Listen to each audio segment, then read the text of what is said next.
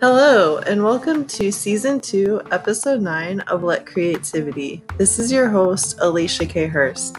Today's guest is D.B. Marshall, and he wrote a book called Love's Pursuit, Journey to Wellness. He talks about how, of course, the creative process, how that helped him throughout his life in various different ways, and also how he turned his pain into wisdom that he shares through his book, Love's Pursuit. It's a great conversation. He gives you a code that you can use to get a discount off the book. So stay tuned for that at the end. But without further ado, D.B. Marshall. Welcome to Mr. D.B. Marshall, to be thorough. Mr. You gave me a title. Welcome to the show of Let Creativity podcast. I'm excited to ask you about your book, which we will get to. And your book is called Love's Pursuit, Journey to Wellness. Yes. Welcome. Could you give me a snapshot into your life of DB's life as a child growing up, and kind of the journey that happened to get you to this point? Yeah, I had one of those absolutely amazing, awesome sauce lives growing up as a child. And you may not hear that often, because I don't hear it often. And as a social worker and working with the Division of Family Children Services and just talking to my friends and things of that nature, I realized how special my life really was growing up as a child. So let me start off by saying I am the oldest of four, okay? And my dad had children from 4 different women. So he had a total of 9 children. Wow. But of the 9, I was number 4. But from my mom, I'm the first. Okay. So it's rather funny, because when I was born, my mom told me the story that my dad did not think I was his. And the reason why, because my dad was light-skinned, like fair light-skinned, and all of his kids really came out light-skinned. So I was kind of the first dark-colored child of his. And so anyway, eventually he realized. So there was drama when you were born. Yeah. So at the end of the day, eventually he realized, like, you know what? Like, my mom has a whole history and a generation on her side, and everybody does not have to necessarily look like him to be his child. Like, I can have my mother's genes. And so, but it's kind of funny, right? Because back in the day, like long time ago, like that was a big thing with men in the, like, in a royal family and things of that nature, like that you had to have a son, or it had to look like the dad and stuff like that. So anyway, that's that whole man ego, chauvinistic, whatever ideology, whatever you want to call it. But I had a pretty swell upbringing. I was Poe. Do you know what Poe means? No, I don't. Okay, so you have poor, then you have Poe. So there's a complete distinct difference. And so we were pretty much helped raised by the government. We were on food stamps, housing. We got high housing assistance. In addition to that, that came with powdered milk. When you literally had the dry milk and you add water, you kind of mix it up, and then you had milk, and you had welfare cheeses, really, really, really thick, and we had food stamps and all that stuff. So I always thank the government for assisting my mom, because she ended up being a single parent and raising us. So yeah. But go ahead. Sorry. So was your dad never in the picture, or did he come in later? Yeah, so he was always in a picture, right? So my dad was always married, but my mom was always kind of like the side chick kind of thing. Oh, yeah. And so she was, well, first of all, she didn't even know he was married. Then when she found out, she was devastated, right? And so then I don't know what happened to that. I don't know if she just thought he was eventually going to leave his wife, but that never happened. They stayed married until she passed away. And that was almost maybe 7 years ago.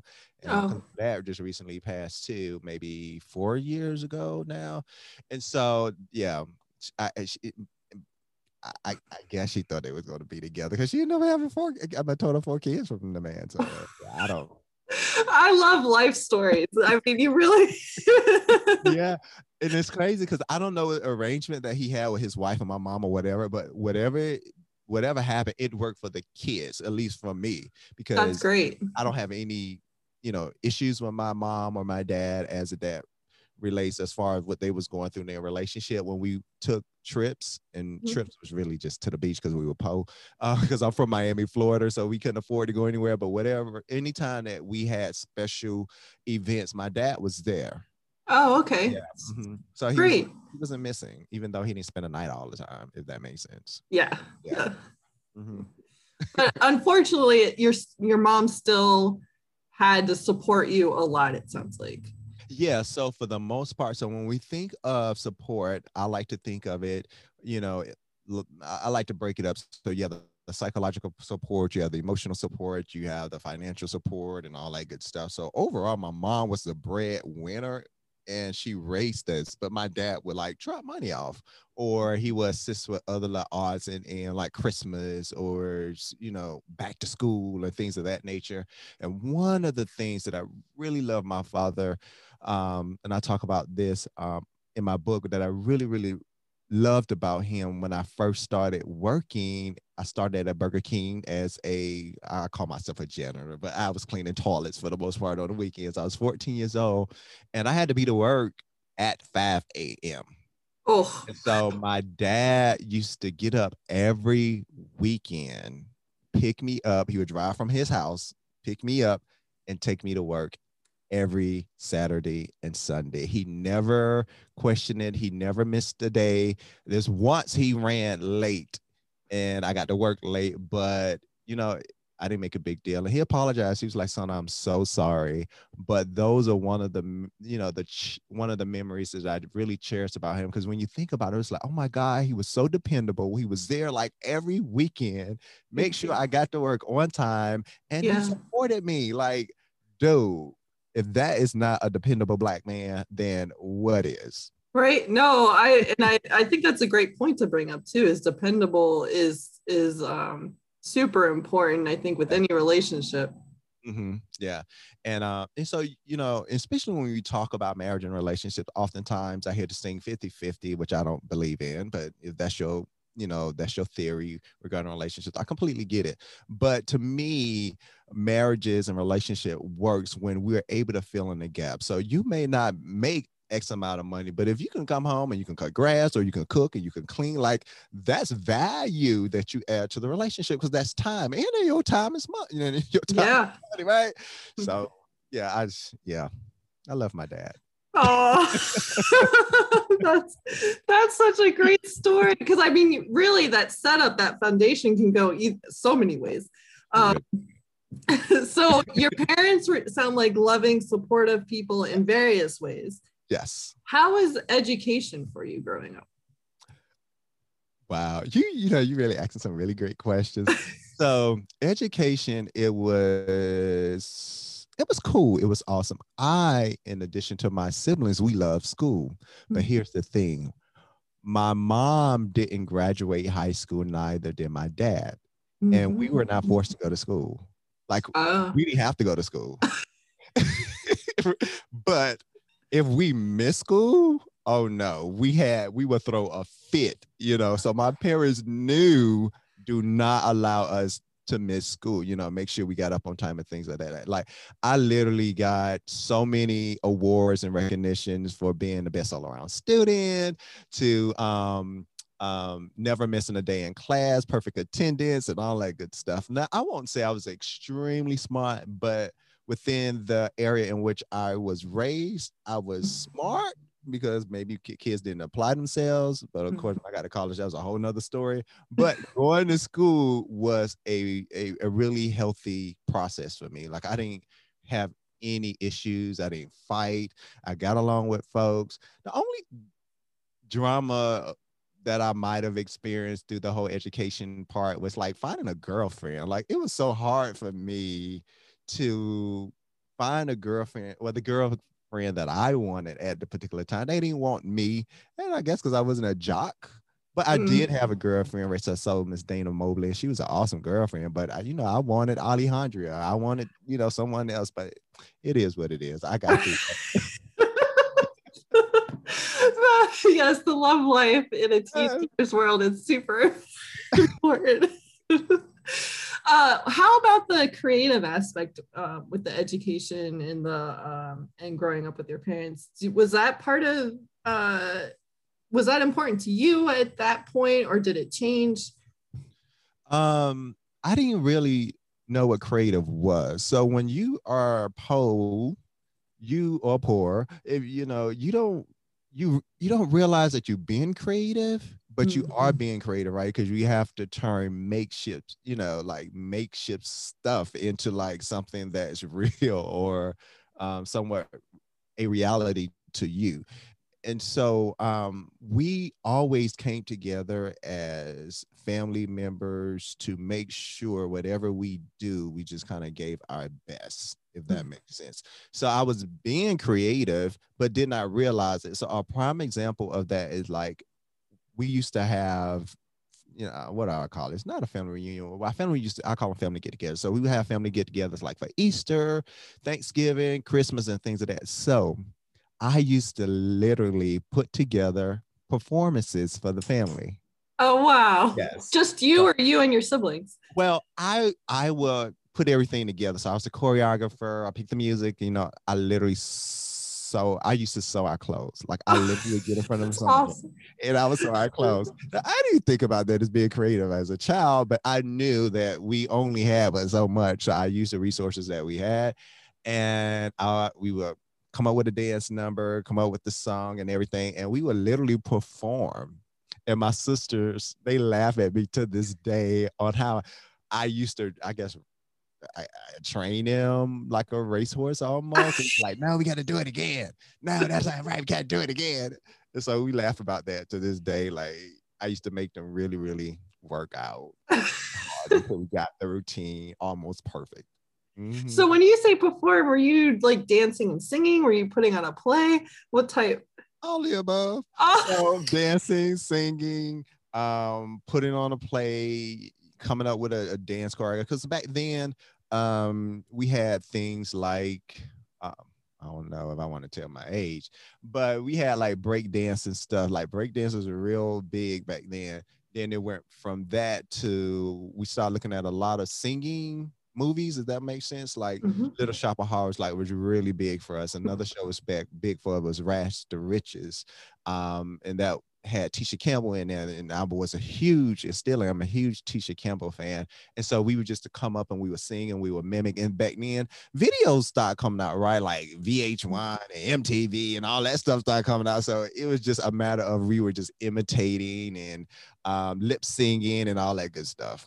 I really miss music videos. That used to be like, that's what we did all day Saturday or Sunday, like literally just look at videos. But that sounds really cool. So do you, this is just out of curiosity, like still, do you have that urge to do that like currently, to put on a play or something or sing and dance? Actually, no, I don't have the urge to do that. But what I think I want to do is because in my book I talk about people that were really special to me and how they contribute to my life. And with that said, I was thinking about doing some videos and something creative with that. And by me having this conversation with you, I feel a little bit more comfortable with doing it, because before I was like, oh my God, how I'm going to do that? Because technology has changed so much. And so I don't know how to use all of technology or these resources. But I think this conversation is inspiring me to be a little bit more confident now. Now that I realize all the crazy stuff I did as a child that I kind of filed away in the file cabinet. I mean, it's there, right? Yeah, it is there.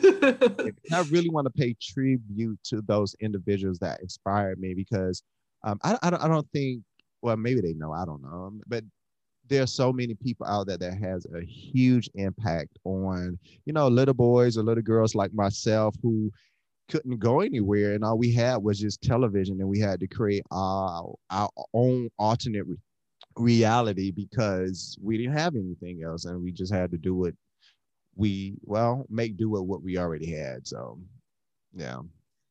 Yeah, and I think that's a great point you're bringing up too, is that you were creative in so many ways and didn't really realize it. It was just something you did naturally, and I think that's part of the, I won't say problem, but part of the, because I hear so many times that people tell me like, I'm not creative, I don't have a creative bone in my body. Yeah, I was I that think guy. sometimes it's so second nature that you don't realize. When was the point that you did start realizing? Probably when I started writing this book. So Oh, I was that guy that said, more specifically at work, oh, who anyone here creative? And I was like, I have no creativity. I am a math science guy. 1 + 1 = 2. Now, when you start blurring the lines and you talk about creativity to me comes from a very passionate, artsy space, head space, mind space, heart space. And so I wasn't operating from that space because growing up, I saw and eventually realized that we were poor, right? So I didn't find out that we were poor into high school, like literally high school. Was it because other people pointed it out to you? No, what happened was we grew up in the hood in the projects and stuff like that, right?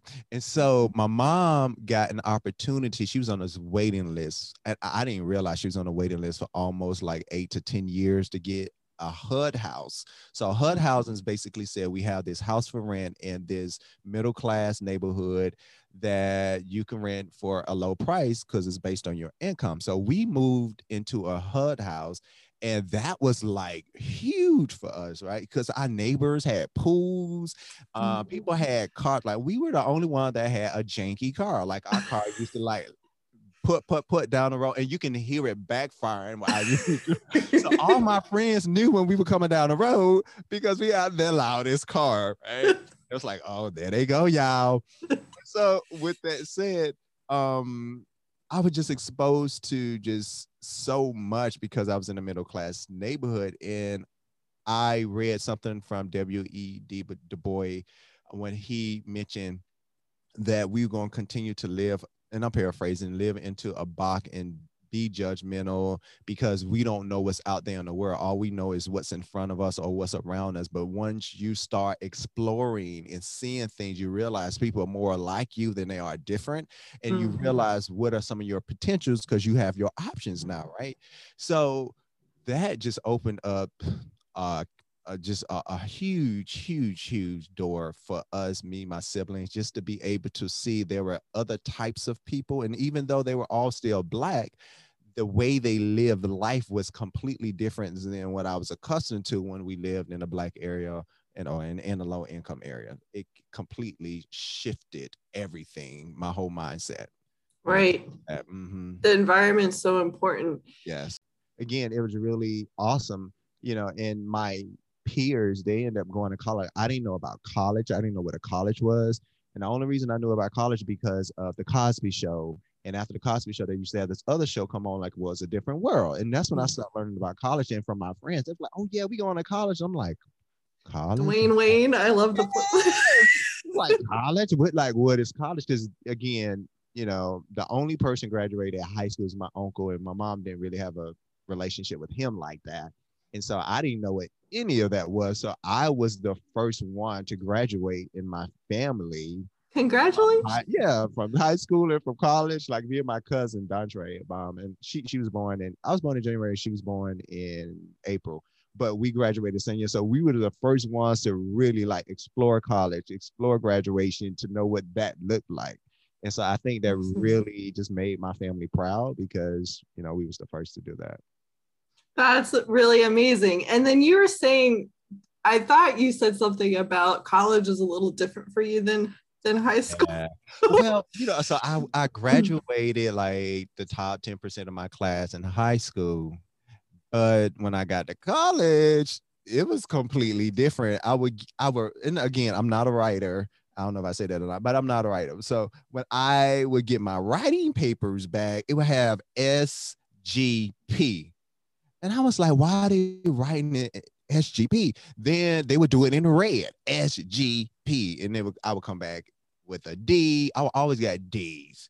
And so I went to my professor one day. I said, I'm going to ask him, what does this mean? Spelling, grammar, and punctuation. Oh. And I was devastated. So I was like, all right, so how do I fix this? So I found a writing lab. They had writing labs, they had reading labs. And when I would say, I tell you, when I went in there, I was in there for hours. Mm.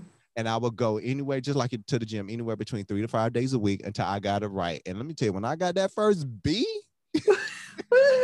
it's looked like I swear I would have graduated. I've graduated college at that time when I got that first B, but that's what it felt like. But it was one of the most beautiful things that I experienced when I got that first B. And it wasn't in red. Teachers, if you're listening, don't traumatize these kids. Do not write in red. It's traumatizing. It really is. It is, especially when you don't know why. Yeah. I love that. I mean, it's great that you asked and like took the initiative, and it was like, what's going on? Because if they don't tell you why, nothing's going to change. That's true. But I've always been like that, even like to this day. And I'm a doctoral student now, and I'm in the process of writing my dissertation. And again, writing is something I have to work at. It's not second nature. When I wrote my book, it was not second nature. Like I literally have to think about writing because I'm a black and white kind of guy. And one of the things as I'm going to school at Georgia State University, becoming a social worker, and I used to take my papers in, they used to always say to me, it's like, you need to be a little bit more descriptive. I'm like, what do you want? I gave you what happened, where it started, and I gave you a solution. Right. I don't need all this filler stuff. And they was like, no, we have to explore your feelings and your emotions. And that wasn't taught in my house. So I didn't know how to do that. Like, I didn't say I love you to my mom till I was like 27. Oh, wow. Yeah. But it was, But it doesn't mean that there wasn't love there. It just right. Language. My mom wasn't raised like that, and so to express herself emotionally, and we were not raised like that. But we knew she loved us, and she knew we loved her. But hugs and kisses and I love yous, no. That was Valentine's Day. That come around once a year. You gotta enjoy it. You get it that once a year. So when I had to really start exploring what this emotion and these descriptive words meant and how I was going to convey them on paper, it made it even more difficult because then, I have to start being more in touch with my feelings, and that was uncomfortable. Yeah. And I bet that helped you, though, as a social worker, to help other people overcome that, because a lot of people growing up weren't taught how to emotionally express themselves. I think that honestly, I don't have research or anything to back this up. It's just observation from talking to other people and also my own experiences. I think that's what this generation and other generations are starting to learn and be more adept at, is expressing themselves emotionally way more than previous generations. I completely agree with you. Now they have this thing called emotional intelligence. Have you heard about emotional intelligence? A lot of researchers around that. And so I completely agree. So we were not necessarily taught how to manage emotions, and we were not taught that emotions determines your decisions or your outcomes. And so now, again, this is something that I talk about in my book, is that there's a difference between reaction and a response. And the reactions, for the most part, is emotionally driven. And you have to sometimes put yourself in timeout. Yes, people, I put my adult self in timeout, and there's nothing wrong with it. When I am heated, I go straight to my corner and I work it out. And then I come back, then I process. We have to process things. When we process things, we come up with better solutions that help us get through whatever it is that we need to get through at that particular moment. Which is exactly, well, I won't say exactly, but it's part of why I'm so passionate about the creative process, because I think that if we can start really tapping into the creative process and become more comfortable with it, we can then, it'll just kind of expand outward. And this is my idealism, I guess, but then it'll no longer be like, oh, well, war is the only answer. We will have better solutions because we'll be so used to the creative process and creating in a constructive way. y'all listen to everything that she's saying because she is hitting it like right on. Like, listen, let me tell you about creative process. In this book, we have a section that we call creative wellness. And I put creative wellness in the book because creativity, oftentimes, one, like you said, is overlooked. We don't realize that we have it. And one of the things about transitioning and transforming into adulthood, our social conditions tell us, and even the church almost kind of tell us, like, you need to drop those childlike things. You now an adult, and you're not supposed to explore that side of you. The devil is a lie. The devil is a lie. Let me tell you, creativity fuels everything you do and everything around you. And you have to be aware, but not just aware. You have to be intentional and attention and provide attention, or attentional is not a word, but provide your intention with the attention to whatever it is that you want to do in life. And that's when creativity happens. It fuels everything about you. It's just, I don't know how to even, I'm getting excited talking about it. Like, it's just almost like opening a treasure box because we all have it, right? But we all don't tap into it. Right. Yeah. No, I love, yes, exactly. 100% everything you just said.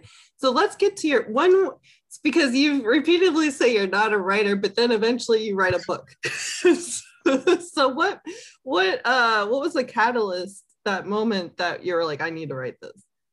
Hurt, pain, and divorce. Oh. Yeah.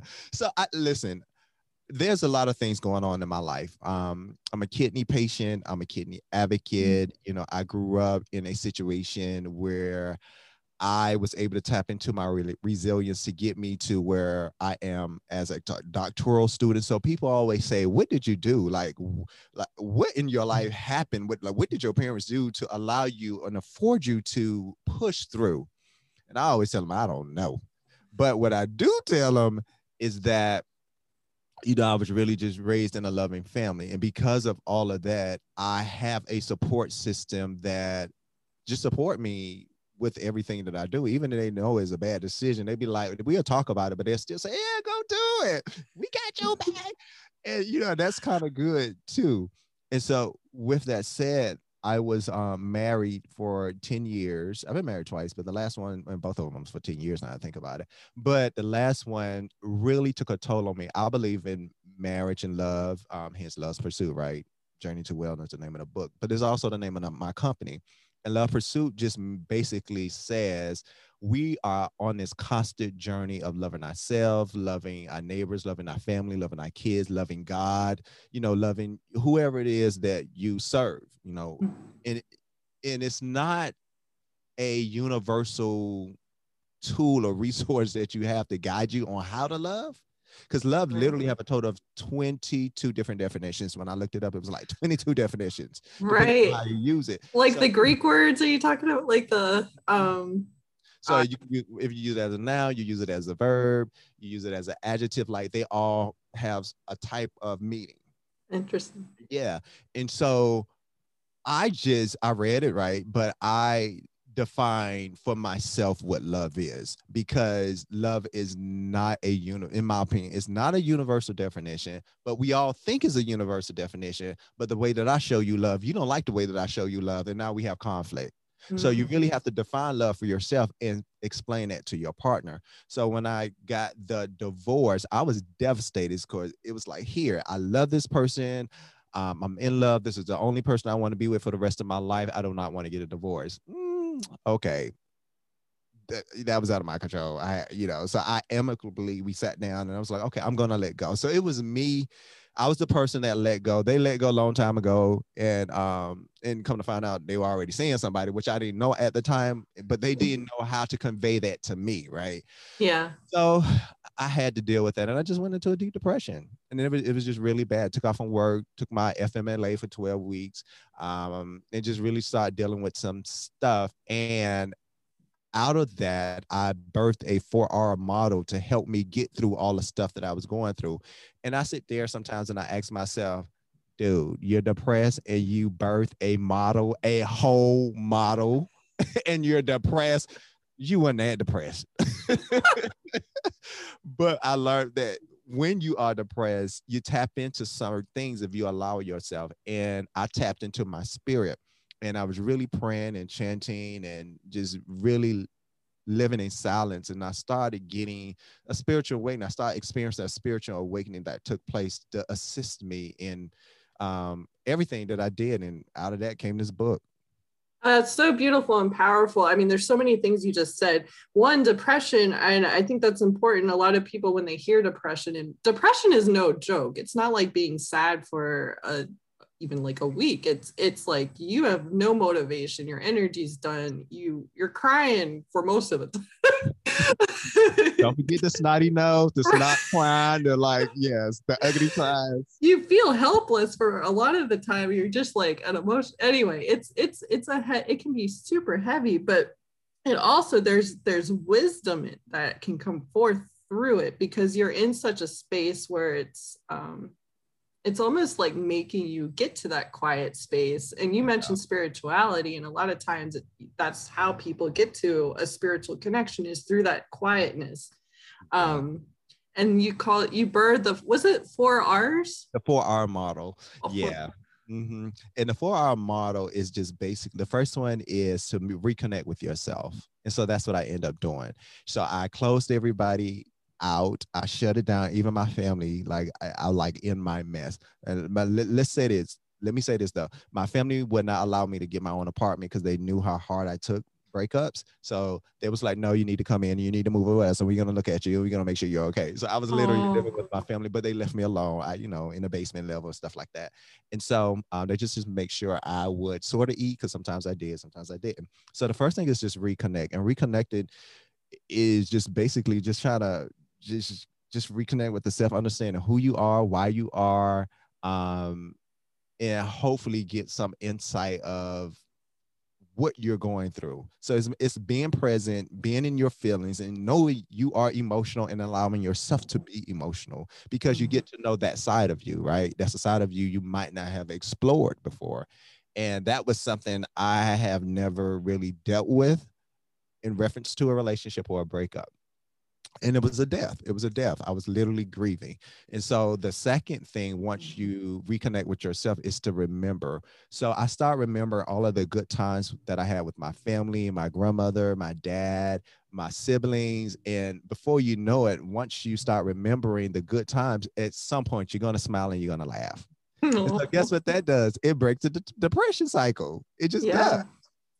And so once you start doing that, you start moving around a little bit more. I decided, okay, it had been 7 days. I'm going to wash my behind now because I smell like Cheetos in quarantine.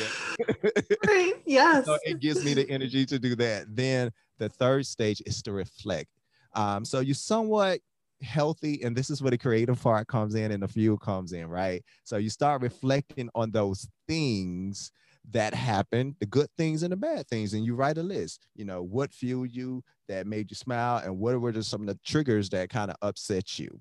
And you start being creative, and you start doing things that you would do to kind of make yourself happy and to appreciate yourself. So you may come up with, what about affirmations? Or what about journaling? What about arts and crafts? What about singing? Find out what it is that you need to do to take you to the next level, which is reboot. So once you come up with your plan of action in the reflection stage, which is the fueling stage and the creative stage, you then can take all of that, come up with a blueprint, and you can reboot your life. So I came up with all of that. That's and brilliant. Did each phase I did each phase while I was in depression. Well, that means also that there was an awareness going on with you about what you were going through, and then you transmuted all that depression and awareness into something that people can use, which I think is just amazing. Yeah. Thank you. You're welcome. I can't wait to get your book. And again, it's called Love's Pursuit: Journey to Wellness. And was that also part of your creative process that you used to write your book, just that time? Was there other things contributing? Well, it was a whole lot contributing to, but it wasn't. I wrote the book literally And people say I was crazy. I wrote this book in maybe 5 months, five, Oh, six wow. months. So you were super committed. Well, so what happened was, right. So when I started writing a book, I was supposed to do a collaborative project with one of my buddies. So my buddies didn't like the direction of the book. So this wasn't a title, none of this. This all kind of happened, out of what I birthed. And so he was like, I don't like where this book is going. So I don't want to be a part of it. And I was like, oh, okay. So I'm one of those individuals. I don't sweat the small stuff. We have to realize that our paths take us down different paths. And sometimes when we on the same yellow brick road, there's a possibility that somebody yellow brick road may end up going left or right, up or down, and it just may not be on your road. And their yellow brick road may turn green.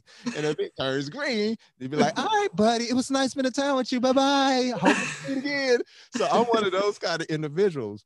And so with that said, I had to figure out what I was going to do. So he was writing half of the book and I was writing half of the book. And we gonna put it together and we came up with our themes and everything. So I was like, I got a half a book. I cannot put a half a book out. Like, what I'm gonna do?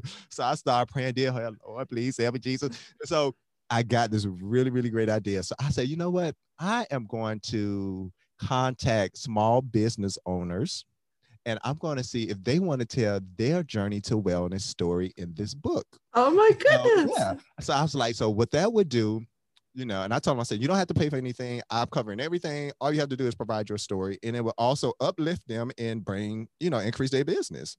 Yeah. Increase their revenue. And that's what they actually did. So basically they provide their story. Most of the books is really about me, but everybody have their section. So we have the emotional wellness with Jennifer. We have occupational wellness with Edward.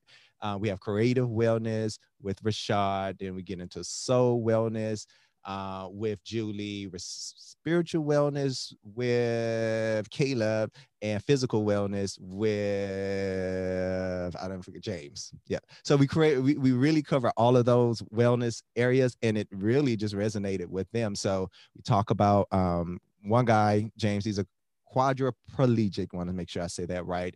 He paralyzed to the waist down through a little accident that he was having when he was in college. We have another guy who was in college, find out that he had kidney disease, and he ended up in renal failure. And he was supposed to be a professional football player, so he went from a college bed to a hospital bed in a blink of an eye. Jennifer went through a really, really bad divorce. Rashad was just physically, emotionally abused in a relationship. He talks about that.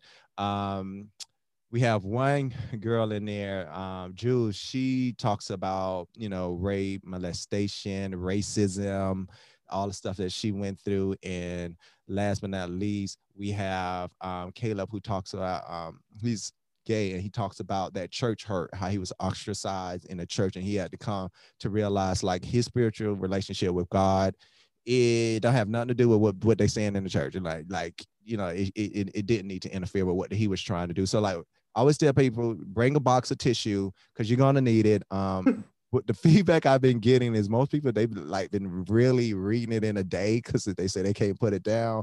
But I don't know. I wrote the book, so it wore me out.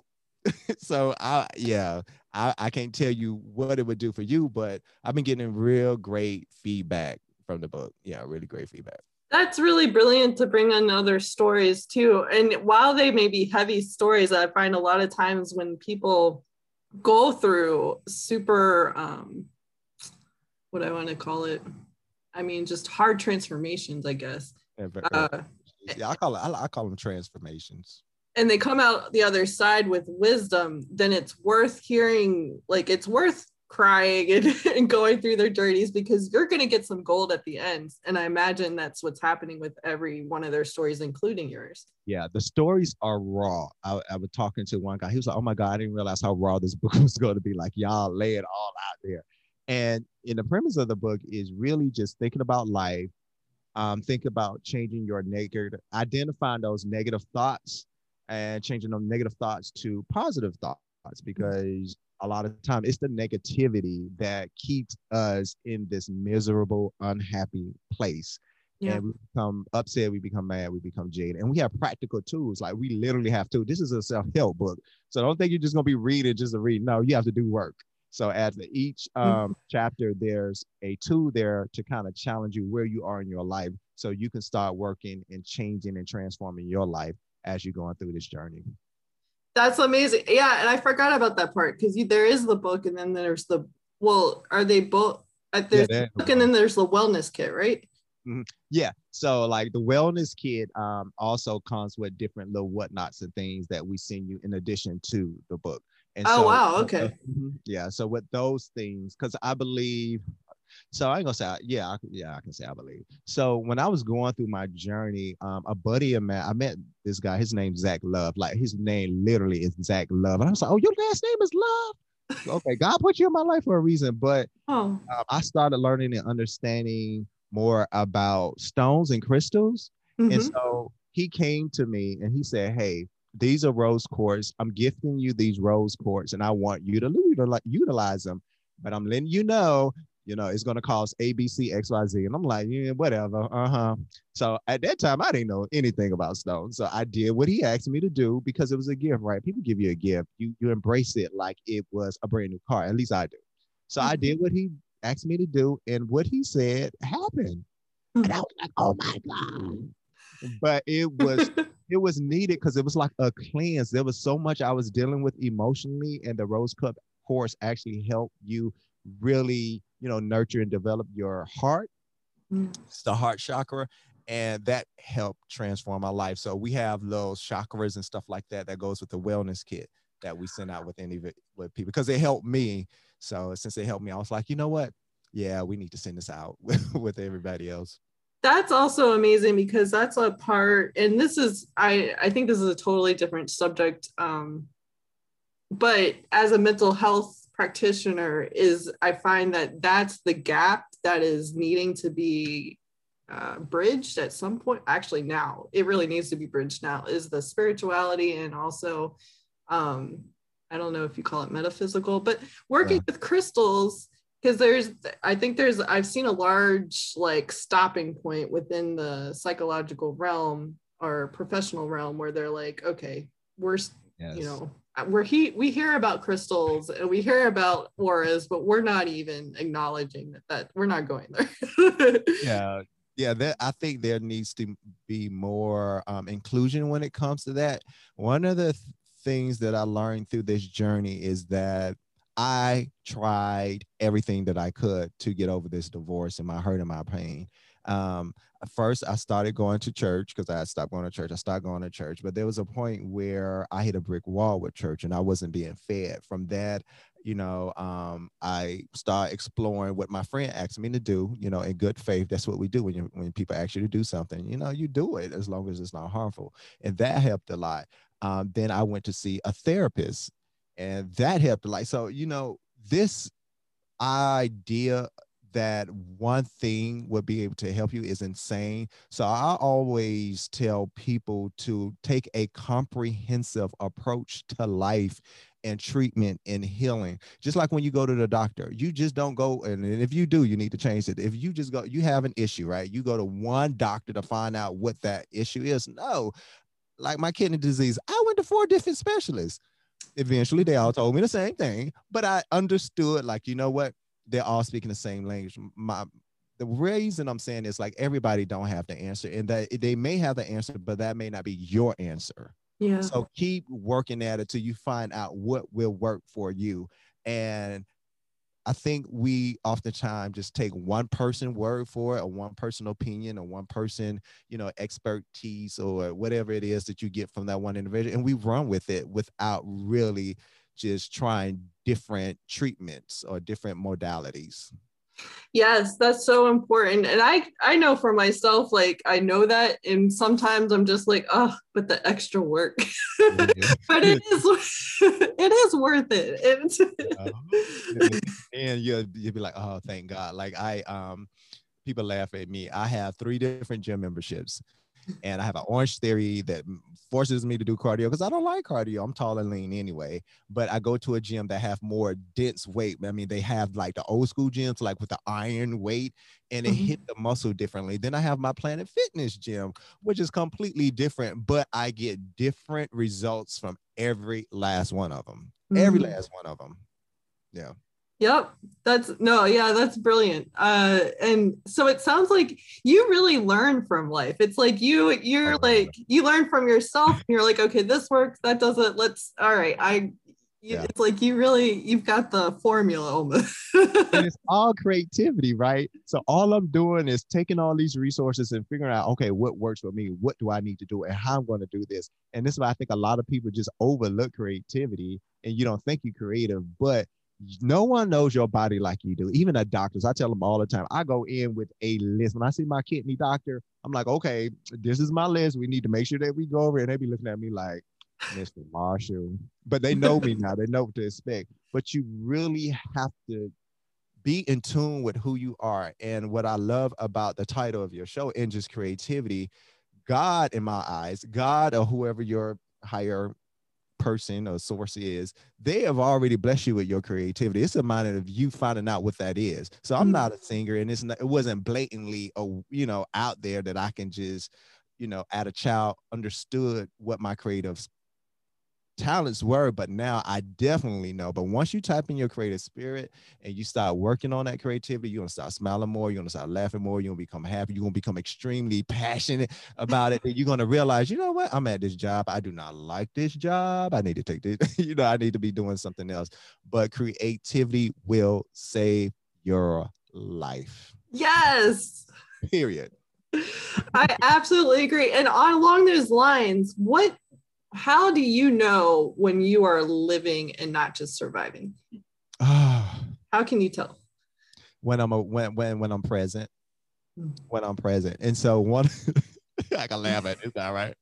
So one of the things in my last marriage was I was never present. And I wasn't. I'm gonna be honest. I was not present, and the reason why, because I was so busy trying to get out the poor lifestyle, like trying to go to school, trying to make more money, trying to become a better person.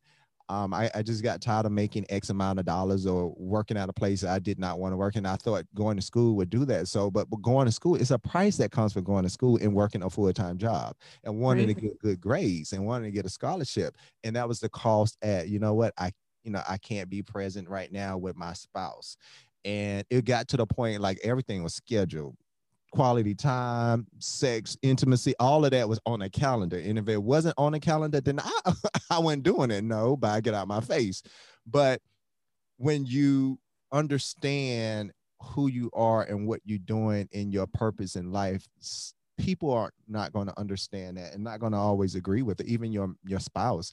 And so with that said, you have to just make sure you just kind of come to the table and understand what those things are so you can kind of forge ahead. And I had to be honest with myself. I wasn't present, but now I'm very present with myself, but I was forced because I was in depression. So I was kind of forced into it, but I appreciate it now. Awesome. And being present, yes. I mean it sounds like such a simple concept. Oh, no, it's not though. It's not. It's like if you ask yourself how often are you present? The answer is probably an ongoing thing. And let me tell you, I took my friend, his birthday is tomorrow. But anyway, I took him to an event and I sat there and I was enjoying the event. It was a good event, but I noticed that I kept reaching for my phone. And I was fighting myself to stop reaching for my phone. That is an issue. Like, I'm like literally like smacking my hand, like, no, stop, no, stop. It's like I was talking to a 2-year-old. Like, no, put that down. No, Mikey, stop. I said no. But being present is very difficult sometimes. It really is. Yes, and that phone, yeah, that's such a great point to bring up too, because it's like that becomes second nature after a while, and it's like not everything that's I guess if you're not aware of it, you have to consciously stop yourself. Especially with all the stuff that I was doing in the book, because I'm doing everything. I'm promoting the book, I'm promoting the book, I'm writing a book, I'm making sure everybody's taken care of who are in the book, because, I'm giving them parts of whatever proceeds, because I believe in giving back. I believe in collaborating and things like that. So, because I can't afford to pay people to do this, I have to do myself. So I have to answer the emails, and that means I'm always on 25. And I don't Wow. always want to be on 25. If I can afford to pay somebody, I will, but I can't. So I mean, I am a one-man show until then. And before I forget to ask you, what are the promotions for your book that you're? Oh yeah. So the book is available on Amazon and is getting ready to be distributed through Ingram Spark and be in all the bookstores in the next few weeks. But on my website, if you go to my website, lovespursuitatl.net, not .com, .net, and that's LOVESPURSUITATL, short for Atlanta, .net. And you purchase a book, you can put in a code SANE, SANE. That let me know that you are sane because you're purchasing this book. And you will get a 10% discount in addition to some free gifts that I'm going to send out along with the book. And so, like I said, it's a really good read. And I'm not saying that because I wrote it. I'm saying it because that's what people are telling me. My book made number one international best-selling author. So I'm a best-selling author. And it was just accepted into this one book club that reached out to me. It was like, oh, we heard your books is really good, so we want to read it. So I think overall it's really a good read. Beautiful, beautiful. And that's very generous. I can't wait to, and also not just that they're sane, but if they want to be sane. how do you stay sane through tough moments? Because life right now, it's been super tough for a lot of people. I've always had the default of my family. So my family, it's like we're a collective almost. And so we don't fuss, we don't argue, we always laughing. And so being able to live with my sister, she has a child and I'm co-parenting as well. And so he's funny in his own little lane. So we just really just love on each other and laugh and spend time with each other and just make each moment count. So we just pitch in wherever it needs to be pitching. Sometimes I cook, she'll cook, my mama cook, but my mom is the main cook. And we just do what we need to do just to make sure we're just getting through whatever it is. My sister decided to go back to school, and I was like, and she hated school. So for her to go back to school, I mean, there's something in the water, there's something in the atmosphere that I'm aware of. She's even going back to school. So it's like all of us in school now. All the kids in school. So I'm working on my dissertation, my doctorate. My other sister working on something. My other sister in school to get her specialty license because she's a teacher, and all the kids are in school. So the whole family outside from my mom, we're in school. So, but I mean, that's congratulations to all of you, because it can be so easy to just, I don't know, just kind of get into the Netflix routine, right? And wallow in some sorrow. And I do that every now and then. Like I have my moments where I am so overwhelmed that I just get my comfort food and it's just a wrap. And so I'm just curious, what is your guilty show? Like the show that you just do not miss? I have been obsessed with what is it called? It's with the Marvel show with Matthew Murdock. Okay, I haven't seen that one. It's not the Red Devil. Why can't I? I've been. That's my current obsession. I can't even think of the name. Okay. So it's always good to have like that show to bring you to a place where you're smiling. So my feel good show is RuPaul Drag Race. So I love RuPaul. That is my favorite. Like, and the creativity. Let me tell you, the creativity is off the charts. And what I love about RuPaul, like they have to come up with all these different skits and they have to come up with their creative plan on how they're gonna do this commercial. And so I learned from that show too. I'm like, oh, that's what they do. And I'll be sitting there and I'll be taking notes. But at the same time, I laugh, I cry, I get frustrated, I get sad. Like to me, it encompasses like everything. And they even give you suspense sometimes. I don't think it give you some action. Well, you do get action when you get to the drama, but this is one of those shows that's my guilty pleasure. And that's such a thank you for reminding me that I mean, what a beautiful soul. I just love RuPaul. Yeah, yeah. I love RuPaul too. Yeah, he's definitely one of the individuals I put in my book that I dedicated my book to because he kept me out of just wanting to body slam somebody. And because people are just so you have some mean people out there and I don't understand it again because my upbringing was completely different, so it doesn't make sense to me. I was just raised to love people, and that was very clear in my upbringing. I don't care gender, race, ethnicity. I mean, I hung out with Jewish friends, Creole friends, Haitian friends, Jamaican friends. I mean, I just everybody. Like it was just I don't know. So when I meet people, I love them because they are people and they have blood running through their veins. But unfortunately, everybody doesn't do that. Yeah, and that can be hard to learn. We're running out of time. I love this conversation. If you don't mind, I'd love to ask you what I ask everyone, these 4 questions around creativity. Oh, go. You already answered them, so they were a while ago, but I'd love to go over them publicly. Go ahead. What is creativity? And you said creativity is the energy source that fuels our purpose towards self-actualization. Yes, right. That's a good answer. Look, it fuels exactly what you're supposed to be doing. And let me tell you, creativity, because it's fuel your purpose, you're going to find yourself experiencing less drama, less adversity, less resistance. Because when you're doing exactly what you're supposed to be doing, that's just like divinely appointed to you, you don't deal with a whole lot of heartbreaks. I'm just right, because you're not focused on it. You're focused on you and your purpose, and you don't put energy into other stuff. Yes.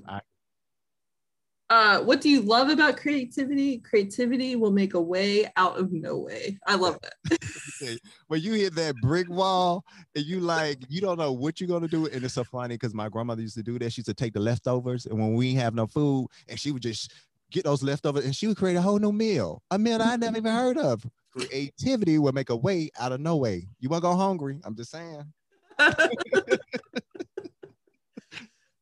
Yes. That's actually funny you brought that up, because when you were speaking about creativity earlier, I was thinking about food and chefs, because like things like French onion soup, it's just a bunch of onions and cheese that someone was like, all right, I bet that was someone scrapped and they had to make something exactly something out of it. What do you hate about creativity? I don't like that creativity is often pushing me out of my comfort zone. Yes, don't like it. I have control issues. I admit it, but creativity keeps telling me, chill out. It's not that serious. Go with the flow. Follow the energy, because the energy is there to guide you to your purpose.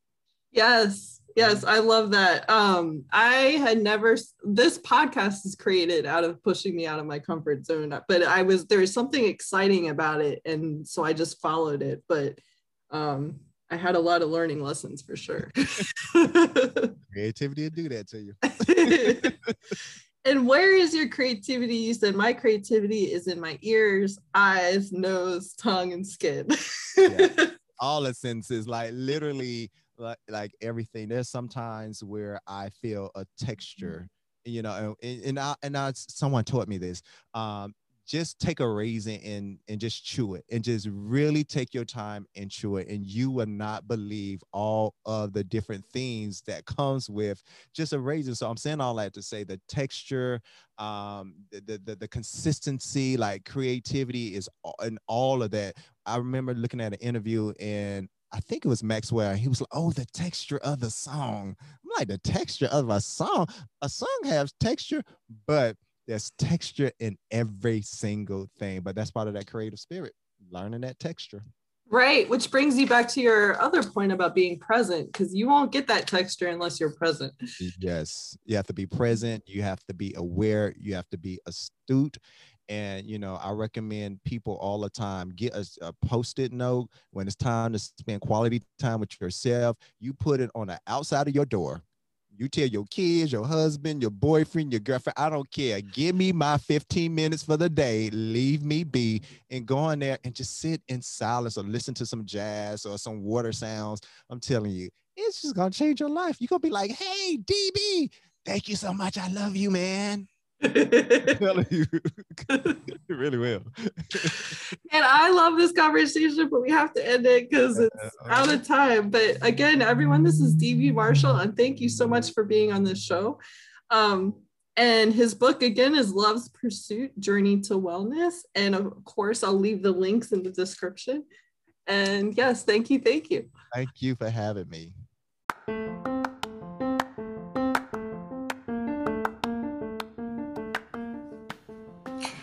And again, that was D.B. Marshall, who wrote the book Love's Pursuit, Journey to Wellness. And you can find that book at lovespursuitatl.net, lovespursuitatl.net. And I hope you enjoyed that conversation as much as I do. He is an example of why I love humanity. And I think just the way he utilized his resources throughout life is just amazing. And I'm so grateful that he is giving back and sharing his wisdom that he learned, because that's how we all grow, and by collaboration and sharing. And anyway, thank you for listening. And next week will be season 2's last episode. So I will talk to you then. Bye.